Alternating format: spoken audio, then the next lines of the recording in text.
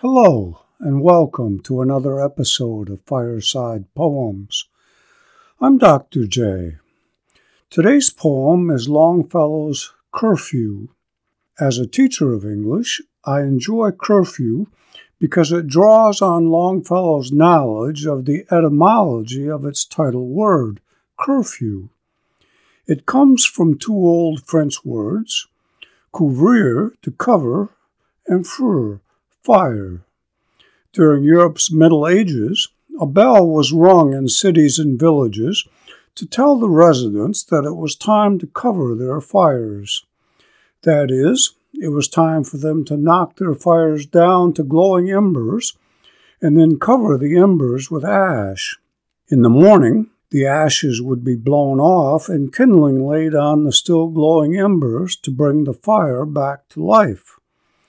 The ringing of curfew bells continued beyond the Middle Ages, signaling the time when good citizens should be home, a time that continued to coincide with the covering of the household fire, though no longer mandating it. It's the end of the day and time for bed. For Longfellow, particularly in the early part of his life, the night was the better time of day, free from cares and responsibilities. Curfew, like many of Longfellow's poems, is divided into two parts that mirror each other. In this poem, they do so exactly. The first half is about daily life.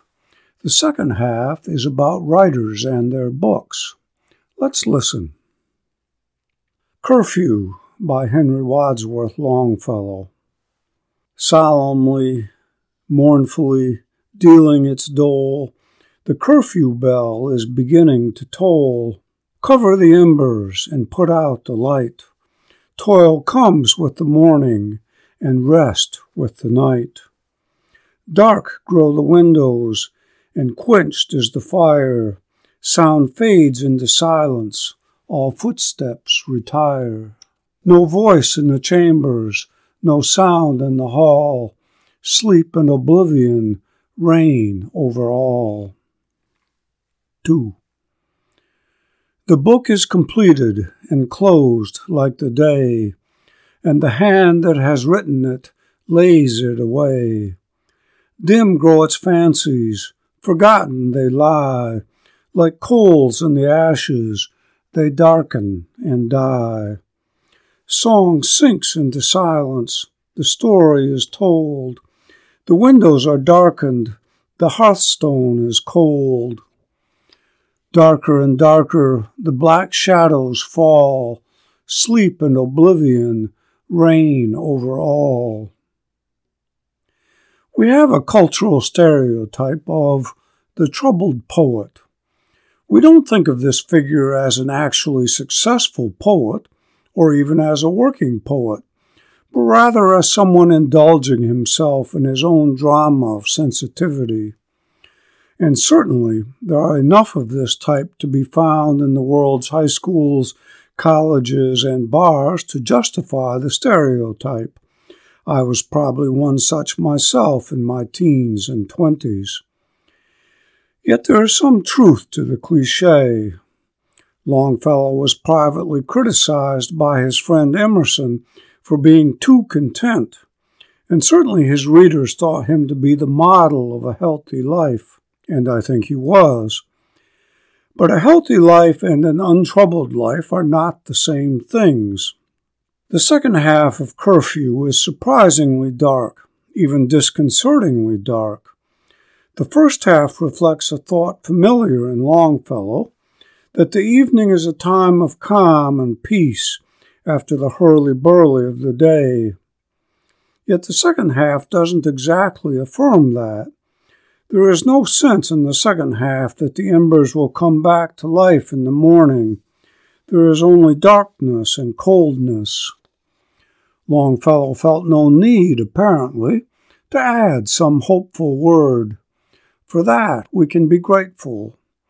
When we ourselves are feeling this way, we don't need some note of cheer we don't ourselves feel. We need to know someone else feels as we do. And when it isn't ourselves, but someone we know and care about who feels this way, it's good to know they aren't alone. As the good Duke says in Shakespeare's As You Like It, no one is alone unhappy. Let's listen again to this surprisingly melancholy poem. Curfew by Henry Wadsworth Longfellow. Solemnly, mournfully, dealing its dole, the curfew bell is beginning to toll. Cover the embers and put out the light. Toil comes with the morning, and rest with the night. Dark grow the windows, and quenched is the fire. Sound fades into silence, all footsteps retire. No voice in the chambers, no sound in the hall. Sleep and oblivion reign over all. 2. The book is completed and closed like the day, and the hand that has written it lays it away.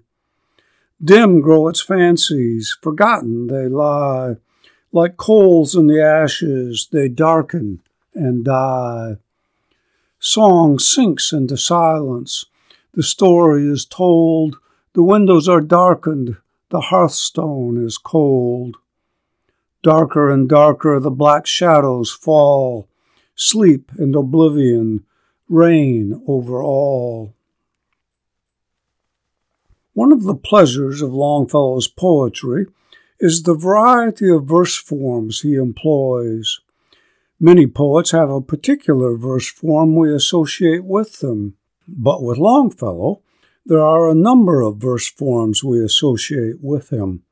The trochaic tetrameter of the Song of Hiawatha, the dactylic hexameter of Evangeline and the Courtship of Miles Standish, the ballad meter of The Village Blacksmith and The Wreck of the Hesperus. His cycle, The Saga of King Olaf, alone uses a dozen different verse forms. Each verse form is identified by its combination of meter and rhyme. I challenged my students to work out the meter and rhyme of the different poems we read, but I never asked them to scan, the technical term for identifying a particular poem's verse form, curfew. I can't do it myself in any way that makes sense. Yet there is a regularity to it. I not only sense this, but know it from discovering that I can sing it, syllable for syllable, to the tune of one of America's great songs, Dark as a Dungeon, written by the folk musician Merle Travis. As its title suggests, it also is pretty dark. Instead of my usual sign-off, I'll leave you until next episode with a few bars of it.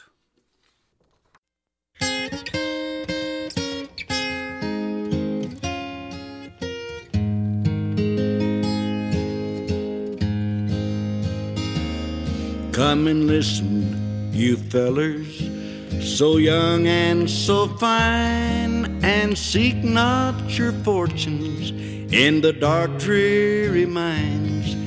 It'll form as a habit and seep in your soul till the stream of your blood runs as black as the coal, where it's dark as a dungeon and damp as the dew, where the danger is double and pleasures are few, where the rain never falls and the sun never shines.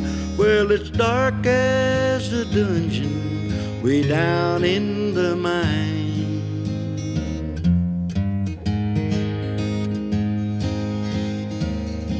There's many a man I have known in my day who lived just to labor his whole life away.